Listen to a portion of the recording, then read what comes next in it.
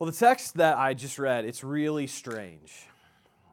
And if that was your first time hearing it, or if maybe you remember the first time reading that story, and you probably had the response that I had, which was boredom, confusion, just pretty much uninterested. That's maybe what you feel after reading that text. And yet the early Christians, the people who first started following Jesus, found this story to be like foundational to their understanding of faith. This story is quoted many times in the New Testament, and what they saw, what the early Christians saw in this story, was something so fundamental to life, to Jesus, that you could not understand Christianity, the way of Jesus, without understanding the story. I mean, it gets quoted several times in the New Testament, and they're right. This is a strange and yet really profound story, and I want to show you why. And because ultimately, like, this story, it's about a question every one of us will ask, and it starts in a place every one of us will get to. Right, there's an emotion we all fear that's at the heart of this text, and there's a question we will all ask that Abraham is asking God here. That once you peel away all the confusion of what's going on here, it's about something Abraham feels and a question he will ask. And it starts in a place of feeling with Abraham, and he's afraid. All right, verse 1, it's pretty clear what Abraham's state of mind is. After these things, the word of the Lord came to Abraham in a vision. Fear not, Abram, I am your shield. Your reward shall be very, very great. Fear not. And just a quick word, if you're like, who's Abram? That's the same guy as Abraham. God will give him a new name. So I'm just going to call him Abraham for the sake. I'll probably call him Abram on accident a few times, but it's the same person. God just hasn't changed his name. The word Abram means father. Abraham means father of many. So God's going to change his name later in the story. But what matters now is he's here and he's afraid. And we should ask why. Why does God feel the need to come to Abraham in a vision and say, don't be afraid? Well, last week, Andrew preached on the first encounter we have with Abraham in the Bible storyline, which is Genesis chapter 12. And in that first encounter, God comes to Abraham and says to Abraham, basically, get out. Leave your family, leave your home country, leave everything that you know behind, and I want you to go to a land I will show you later. So Abraham, leave. Leave everything behind and enter into life with me. And what God says to Abraham in that moment is if you come with me, if you enter into life with me, I'm going to do three things for you. One, I'm going to give you descendants. I'm going to give you a child. Abraham didn't have any children. God says, I'm going to give you a child. Secondly, God says to Abraham, to your child and to his descendants, I'm going to give them a land to live in, a place to call home. And thirdly, your descendants are going to become so numerous, they're going to be a blessing to the entire world. So God makes that promise to Abraham, and Abraham goes. Right? He liquidates his financial assets. He leaves behind every relationship that's a fallback plan to him. He leaves his security, he leaves his family, and he goes to a land he doesn't know, alone with his immediate family in the wilderness. Right, this isn't like moving to the other side of Kansas City. This is like going to a land where no one inhabits. Just think that out with me for a minute. The closest I've ever done to this, which is not impressive, just to be clear, but the closest I've ever done to this is just the summer after my college graduation year. I went on a West Coast road trip, and one of the places that I went with two of my friends was Kings Canyon National Park in California. And it's a great place to visit because most people go to Yosemite, which is just to the north of Kings Canyon. So Kings Canyon was completely empty. There's hardly anyone there. And so it was really remote. It was quiet. And my two friends, there's a lot of mountains at Kings Canyon. They wanted to hike a mountain, which does not make sense to me. Why you would do that? Why would you want to climb very high and where there's no oxygen and put your life in? I didn't want to do that. So I stayed behind. They went to hike the mountain. And so I was going to camp in a remote campsite by myself. And to make matters worse, earlier that day, the park ranger had gone around and sort of made clear to everyone, hey, bears are everywhere right now. And I didn't know this, but bears, no matter where you put your food, they smell it, and they're going to do everything they can to try to get to it. So if you put your food in a car, they will get into your car. Like they will find a way into your car. And so they have these containers you put your food in. And so it's like, all of this was brand new to me, right? I'm suburbs boy who's never seen a bear. And now it's like, here's what you got to do with your food. They're everywhere. Here's what you do if you encounter a bear. And so that night, like there I am in a campsite by myself. And to be clear, like still there's a car I can get out quick if I need to, right? Like I still have all the first world's trapping, but I just remember like it was the first time I really felt like truly alone in the universe, and like I was afraid. Right, and multiply that times 1,000,000, and that's where Abraham finds himself. He has left God, or left his family, left his security, left his financial security to go into the wilderness to be alone with God, with his immediate family. No wonder he's afraid, but it actually is worse than that. So Genesis 12, God says, go into a land I'll show you later, make this bold act of faith, and I just think through this question with me. So let's say you did something like that for God. And God said, go do this grand thing in faith to me. Leave all of your money behind, all of your family behind. Go to this place that's you're alone. How would you expect God to respond to you? Right? You do this bold act of faith for God on his behalf. What do you think God should do for you in response? Well, here's what he did for Abraham. Genesis 12, right after Abraham leaves, he goes to the land God shows him, and there's a famine. And Abraham, either his family's going to starve to death, which, in our day of grocery stores, it's hard to relate to. That was the most serious thing you could face in that day, was famine. There's no food. Right? There's no grocery store. There's nowhere to get food. So he has to flee to Egypt because he's going to die if his family's going to die of a famine. So that's the first thing, right? There's famine. He almost dies. After that, he has a serious falling out with his nephew Lot, the only family member who came with Abraham. Abraham and Lot have a family drama, family strife, and they have to separate from one another. Lot goes this way, Abraham has to go this way.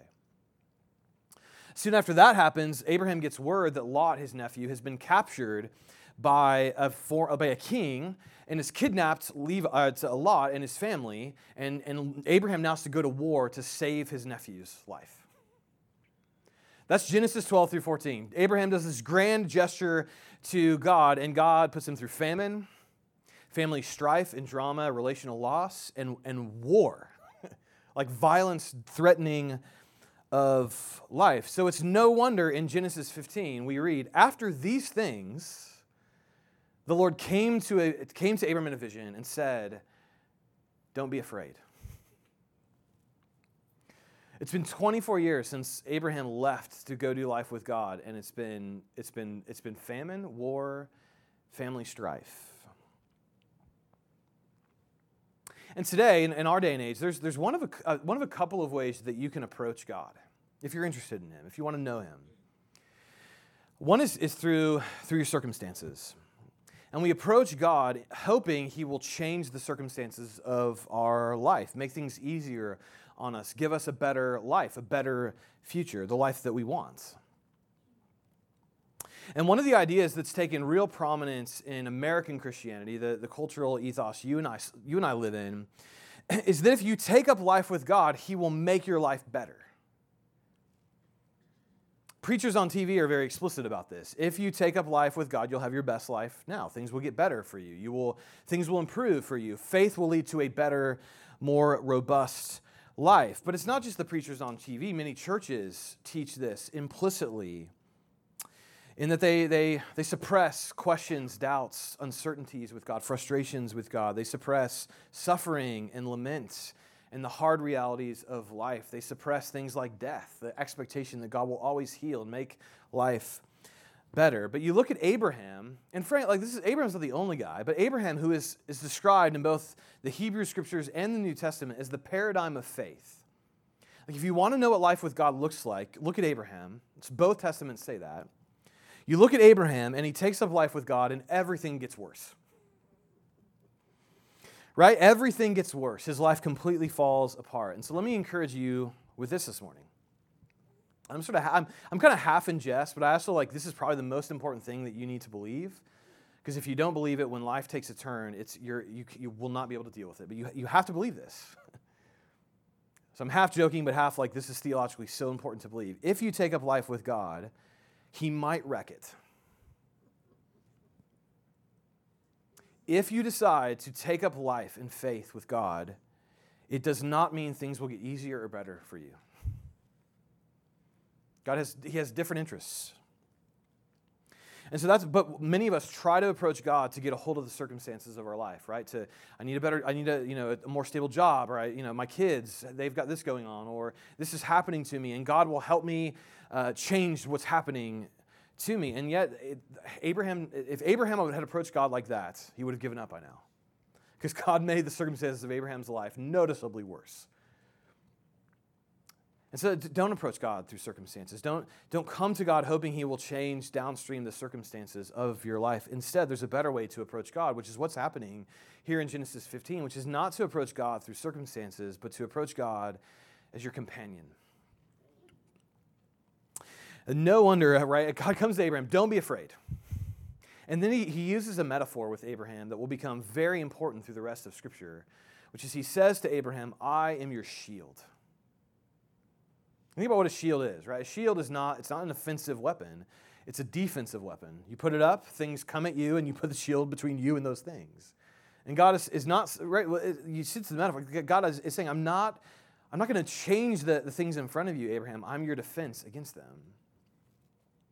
And my favorite place where this metaphor is used is in Psalm 3. And in Psalm 3, David is meditating on, he has immense trouble in his life. And he uses the metaphor. This is probably literal for David, but for us, think more metaphorically. David probably literally had armies of people who wanted to kill him, who surrounded him on every side. This is about as fearful as it can get, right? When there's people who want to kill you and they've surrounded you. And that's the image David gets. But like we get that, right? It's trouble. There's trouble surrounding us. And so David, he's meditating on the trouble that's all around him, the circumstances of his life, which have fallen apart. And he prays this in Psalm 3. He says, but you, O Lord, are a shield about me. All right, there's trouble all around me, but you, O Lord, you are my shield, my glory and the lifter of my head. So I lay down and slept, and I woke again, for the Lord sustained me. The images of David surrounded by people who want to kill him, and he's sleeping. Which, like, if you've ever been to war, it's not a good strategy to stay alive very long, is to sleep when you're surrounded. But David can because he has a shield. Right? The Lord is his shield around him. And can you see why so many Christians were drawn to this Genesis 15 text as a crucial way to understand what life with God meant? Abraham is surrounded by terrible circumstances, and God comes to him and says, I'm your shield. Right? I'm your protector. Don't be afraid, Abraham. And yet, it doesn't stop there, right? Because I think a lot of times, especially in the church world and Christian world, it's like the verse is given, and it's like, okay, everything's okay now. But everything's not okay. Abraham's still afraid, right? And so the conversation continues. And so God says to Abraham, don't be afraid, I'm your shield. And then Abraham starts in on God. And he says to God, listen, you told me you were going to give me a child, and we know this from the timeline. It's been 24 years. Abraham's an older man now. It doesn't look like it's going to happen. And Abraham's basically saying to God, you said you were going to do something, and you haven't done it. Right? I'm getting old. God, will you do what you promised me that you said you were going to do? And Abraham is asking a question that all of us will ask at some point, which is, God, how can I know that if I take up life with you, you will do everything you've promised me? That I won't get halfway down the road of life and find that you are not faithful to your promises, the things that you have said. And every person in this room, whether you're on the outside of faith and you're wondering, do I want to get on the inside, or if you're a Christian, you will ask this question, how can I know that there is a God in heaven who will keep his promises to me? Which is the question Abraham gets to in verse, I think it's verse 8. It says, O Lord God, how am I to know? And he's leaning right into all the promises God has made. God, how am I to know that you will do what you said you will do. Because there's 24 years of history of famine and war and family drama and no promises being completed. So how am I to know, God, that you will keep your word? And God will give a moving and powerful answer to that question, which we'll get to in a second. But before we get to God's response to Abraham's question, how am I to know that you will keep your promises to me? I want to give you two thoughts first that's happening in the story. The first is that God does not rebuke Abraham for his doubts or his pointed questions. Right? God doesn't say, how dare you question me? I'm God, you're Abraham.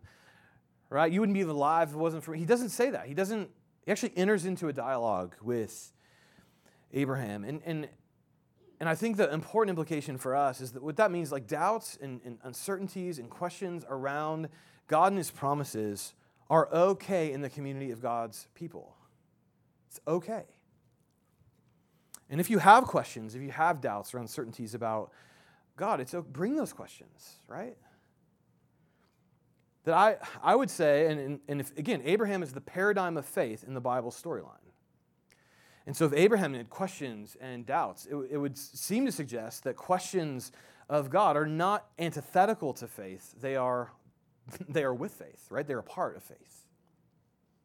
And think of it like this. My favorite chair that we own, the most comfortable chair that we own, is from IKEA. It's this. It's called I feel like I'm culturally appropriating Sweden by doing this. But it's the Poang chair. I don't know how to pronounce that. Sorry if you're Swedish. I don't get it.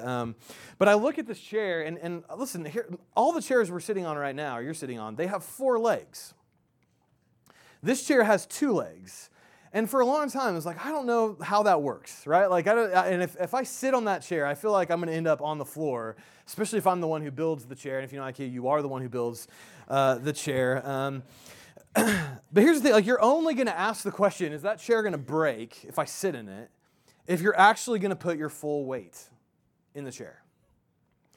Right? If you're just buying it for decoration, who cares if it works or not, right? Or if you're just going to use it as a book to throw your books on, who cares? It's only if you're going to put your full weight into the chair, you're going to sit down in it, that it has to hold you. And I think the reason why God does not rebuke Abraham is because Abraham, he's sitting in the chair. He's put his full weight in life into God's hands. He has faith. Abraham has not left himself a backup plan, a parachute, a plan B, right? He's not just testing God out of it. He's thrown all in with God. He's sat completely. He's put his full weight into who God is. And it's why God doesn't rebuke Abraham, right? It's because Abraham's basically asking God, can you hold my whole life in your hand? Can you take everything I'm giving you? Because I'm holding nothing back. And if you let me down, God, if you are not good to your promises, I don't have another plan, right? I've left my home, I've left everything for you, God. And here's what, if you put your full life and weight into the way of Jesus, you will ask, will it hold? You will. And this may be going a little too far, but I want to push. If you've never asked that question, if you've never wondered, will God's promises hold true to me? I would probably ask, are you sitting full weight in life? Is all of your life with God? Or do you have a backup plan to where you never have to ask the question? Because if God fails you, well, I've got this thing. I've got my money over here. I've got my career over here. I've got my kids over here. It's only people who have said to God, you're it. You're all I have, who will get to this point Abraham gets to, which is to ask, God, will your promises hold? Because they have to, right? He's nothing else to turn back to. And it's why we get this response of God to Abraham in verse 6, which becomes one of the most quoted lines in the Hebrew Scriptures in the New Testament, where God, through Moses who's writing this, he says, Abraham believed the Lord, and the Lord counted it to him as righteousness. Abraham doesn't just believe in God, he believes God. As Genesis 15, Abraham believes the Lord. Not, he doesn't believe in the Lord, he believes the Lord. So what's the difference? In Hebrews 6, it's helpful here. It's another passage in the New Testament it's riffing, it's reflecting on Genesis chapter 15. And here's what Hebrews 6 says, what it writes. So when God desired to show more convincingly to the heirs of the promise, that's Abraham, he's and us, we're heirs to the promise. When he wanted to show more convincingly to the heirs of the promise the unchangeable character of his purpose, he guaranteed it with an oath. And he's referring to what's about to happen in Genesis 15, which we haven't talked about. Right? So going on in Hebrews 6, so that we who have fled for refuge, right? We who have gone to Jesus as our shield, fled for refuge, might have strong encouragement to hold fast the hope set before us. And we have this as a sure and steadfast anchor of the soul. The Hebrews 6 is saying that God made promises to Abraham so that Abraham could have an anchor for his soul. Now, we live in Kansas, and so I might have to explain the anchor metaphor because we're a long way from a sea here. I know that's a little condescending, but whatever.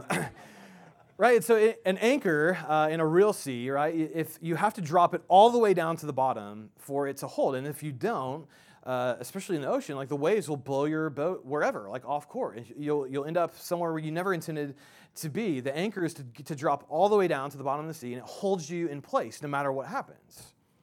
In Hebrews 6, it's ripping off of that idea. And I think when I first believed in God, I think what I was really doing was trying to get control of the circumstances of my life.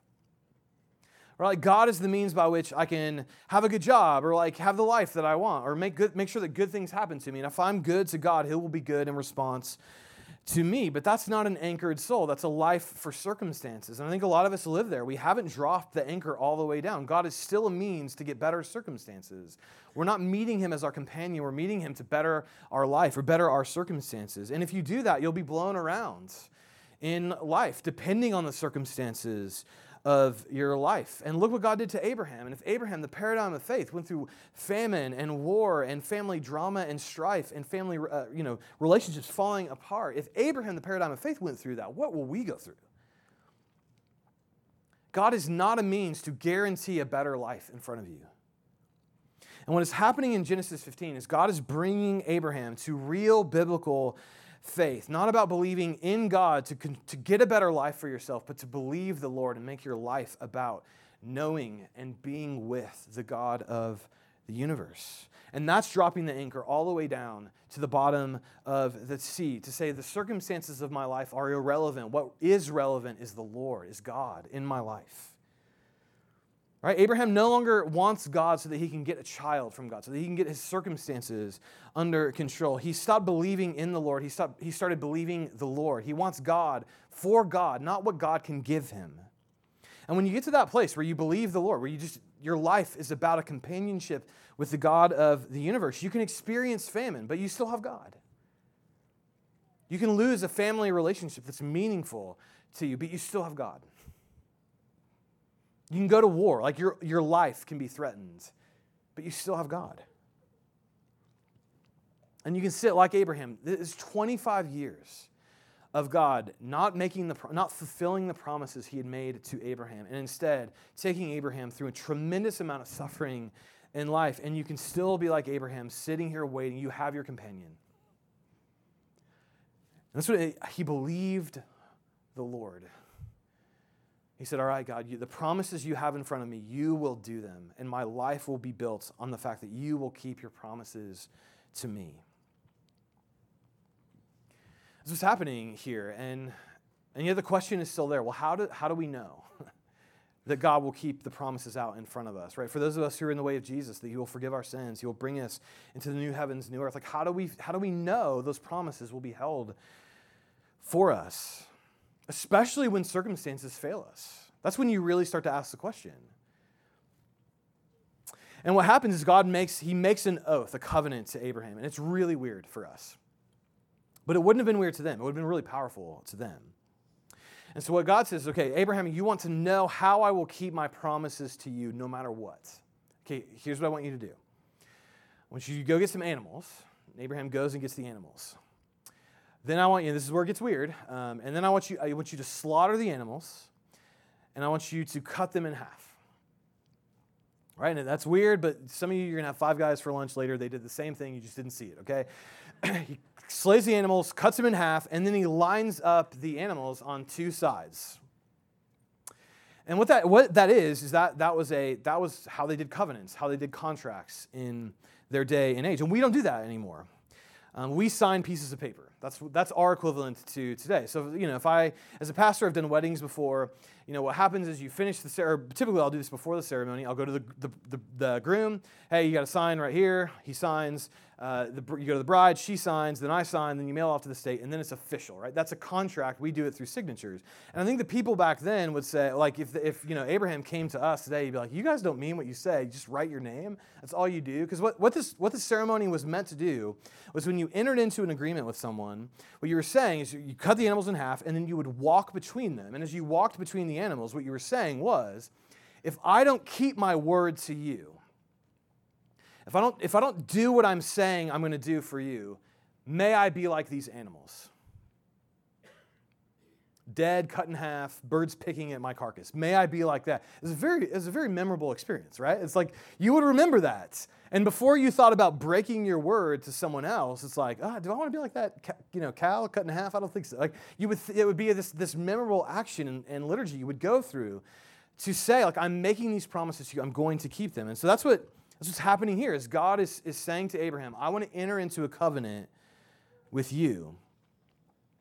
And so Abraham cuts the animals in half. He sets everything up, and he falls asleep. And this is what happens in verse 17. Actually, no, I want to read first in verse 15. Before Abraham falls asleep, it says, the sun was going down, a deep sleep fell on Abraham, and behold, dreadful and great darkness fell upon him. There's Abraham is in a place of terror to some extent. This is a dark place. He's like God is present with him, and yet it's not so much good news as dreadful news. You have this set up, and then Abraham falls asleep, and he wakes up to a vision, and this is what's happening with this covenant, with this contract, with these animals. Verse 17, when the sun had gone down and it was dark, behold, a smoking firepot and a flaming torch passed between these pieces. Now, what's going on there? And we don't know exactly what the smoking firepot and flaming torch were, but we do know what these words refer to. It's smoke and it's fire. And the other two places these words show up together, the next place is on Mount Sinai, when Moses is meeting with God directly, and God gives him the Ten Commandments. We read there's smoke and there's fire. And then later, as God is leading the whole nation of Israel out of slavery into Egypt, which is referenced here in Genesis 15, into the promised land, where they follow a pillar of smoke, right? They follow what's referred to as smoke and fire. And so these two words, the smoke and the fire, it's the presence of God. Right? And God he doesn't have a body like us, so he's not going to show up as a body, but he shows up as smoke and fire. And Abraham sees the smoke and fire, the presence of God, pass through the animals to make a covenant with Abraham. And so the smoke, the fire, it's the presence of God. And so one teacher of this text said, this is sort of what Abraham is seeing. At that minute, suddenly, in the midst of the darkness, a searing streak of lightning appeared and held its shape. It spread fire, smoke, sparks. That's why Abraham, he's feeling dread, it's darkness. And so God shows up and he passes between the animal pieces. And that means very little to us, but this would have been stunning to the people who are reading Genesis. Because if you and I, if God's going to become our companion, if we're going to believe the Lord, we have two problems. The first problem is what we've been talking about all morning, which is how, if we give our life to God, how do we know that he will keep his promises to us? How do we know that? Because God can do whatever he wants, right? He's powerful. There's no limits to him. How do we know he will keep his words to us, measly human beings? And what God is doing by passing through the pieces is saying to Abraham, if I break my promise to you, Abraham, may I be cut in half. May I, immortal God of the universe, become mortal and killed. Right? May I, powerful God of the universe, become powerful and be picked apart by the birds. God is saying to Abraham, I will die before I break my promise to you. And to an ancient audience, this would have been stunning because kings and powerful like human beings would often enter into covenants with like their lessers, right? The servants. And very, very rarely would kings actually pass through the animals because they didn't have to, right? It's like, I'm the king, you're lucky to know me, you my servants, you pass through the animals, and you die if you break your promise to me, but I'm not going to make my promise. And occasionally a king would pass through. And it's not just a king, it's the God of the universe saying to Abraham, yes, 24, 25 years of disappointment, but Abraham, I've made promises to you, and if I break them, I will die. That's what he's saying to Abraham in this moment. It's incredible. And if you're in the position this morning where you're asking the question, how can I give my trust to God, given the circumstances of my life, given everything I'm walking through, how can I trust God in this moment? Here, Christians saw this and said, it's still true for us today in Jesus. God has said, before I break my promises to you, I will die. And that's moving, but it doesn't address the real problem.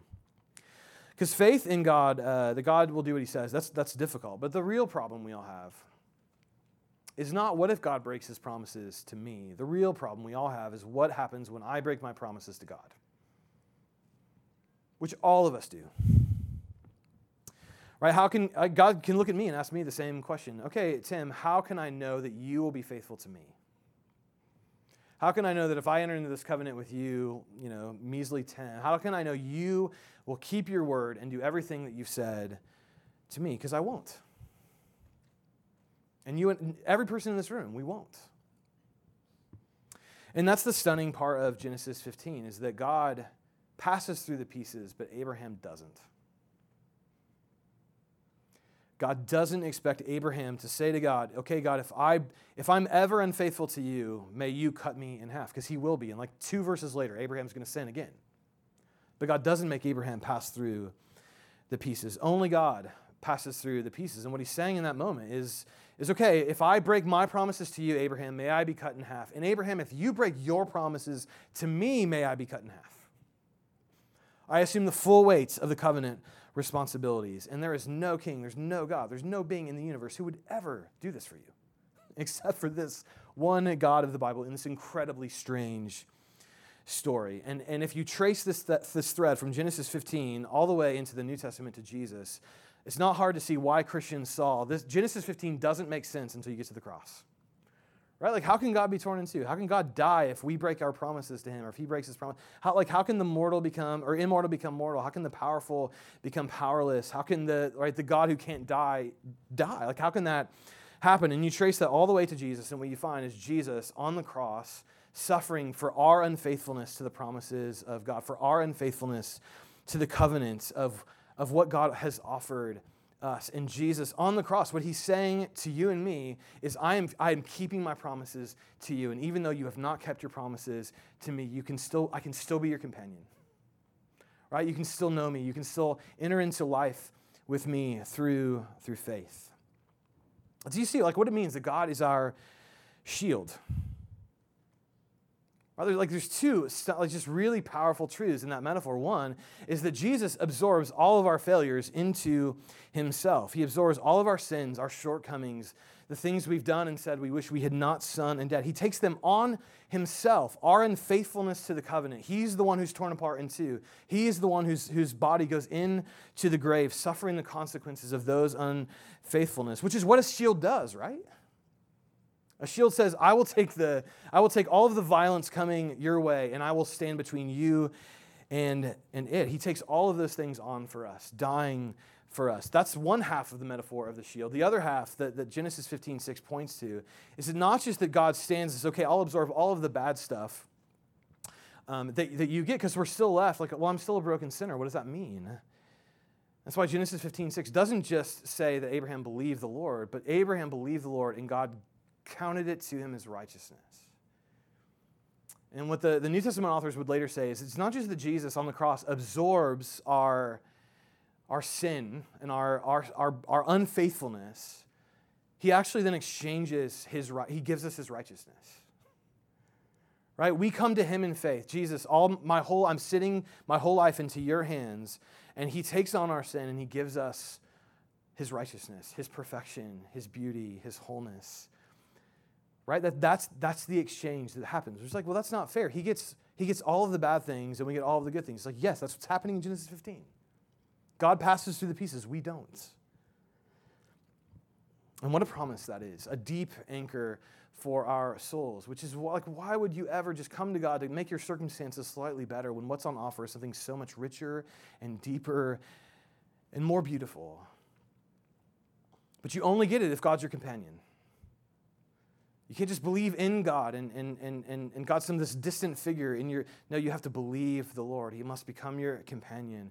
You must let him go through the pieces, not you. You must receive the righteousness, the gift that he's offering you on his cross. You must receive the fact he didn't sign his name on a piece of paper to have you back. He gave his own life, and he will receive nothing less from us in return than our full faith and weight in life given back to him, knowing that whatever's ahead in a life with Jesus, which is not necessarily better circumstances, but whatever is ahead in a life with Jesus, he will be faithful to his promises. And I know that because of a cross.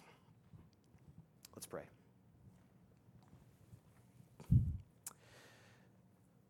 Father, as we open your word and as we meditate on the gospel, in many ways, Lord, it feels too good to be true. It feels unrealistic.